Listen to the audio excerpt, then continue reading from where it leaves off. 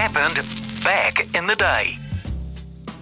Always love a little bit of nostalgia. On this day in 2003, the Zimbabwe protest. Zimbabwe Test batsman Andy Flower, fast bowler Henry Olonga wore black armbands at the start of the World Cup. It was a brave protest against President Robert Mugabe's tyrannical regime. Both men were forced into exile and international retirement after the tournament. Flower played Sheffield Shield cricket in Australia and Olonga played county cricket in England. In 2006, the great opera singer Pavarotti.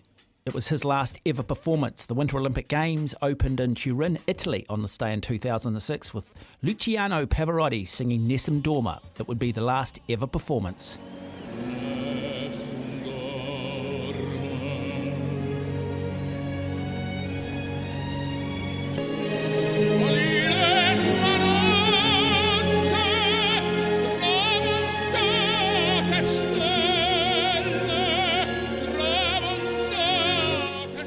Remarkable voice, the great Pavarotti, part of the Three Tenors. Now let's look at some birthdays. 1955, he turned 67 today. Greg Norman won the Open Championship, but boy, got the yips at the Masters, didn't he?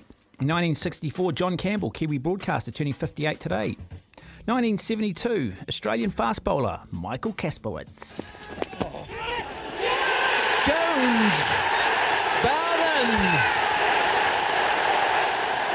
Kasprowicz, the man to go, and Harmison has done a despair on the faces of the batsmen, and joy for every England player on the field. That's a bit harsh. You have his 50th birthday and you play a piece of Michael Kasprowicz going out. I thought you were going to play like a hat-trick ball or celebrate Michael Kasprowicz. Anyway, in 1975 on this day, turns 47 today, former Warrior Kiwi forward Logan Swan.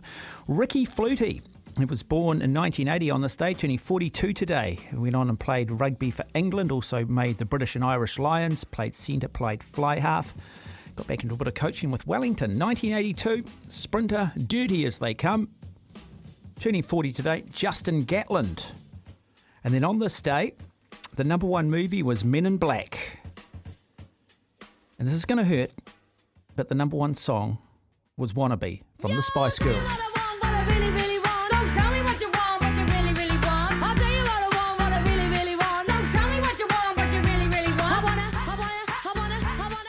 Who was your favourite Spice Girl, Watto? I've got to be honest, I never really...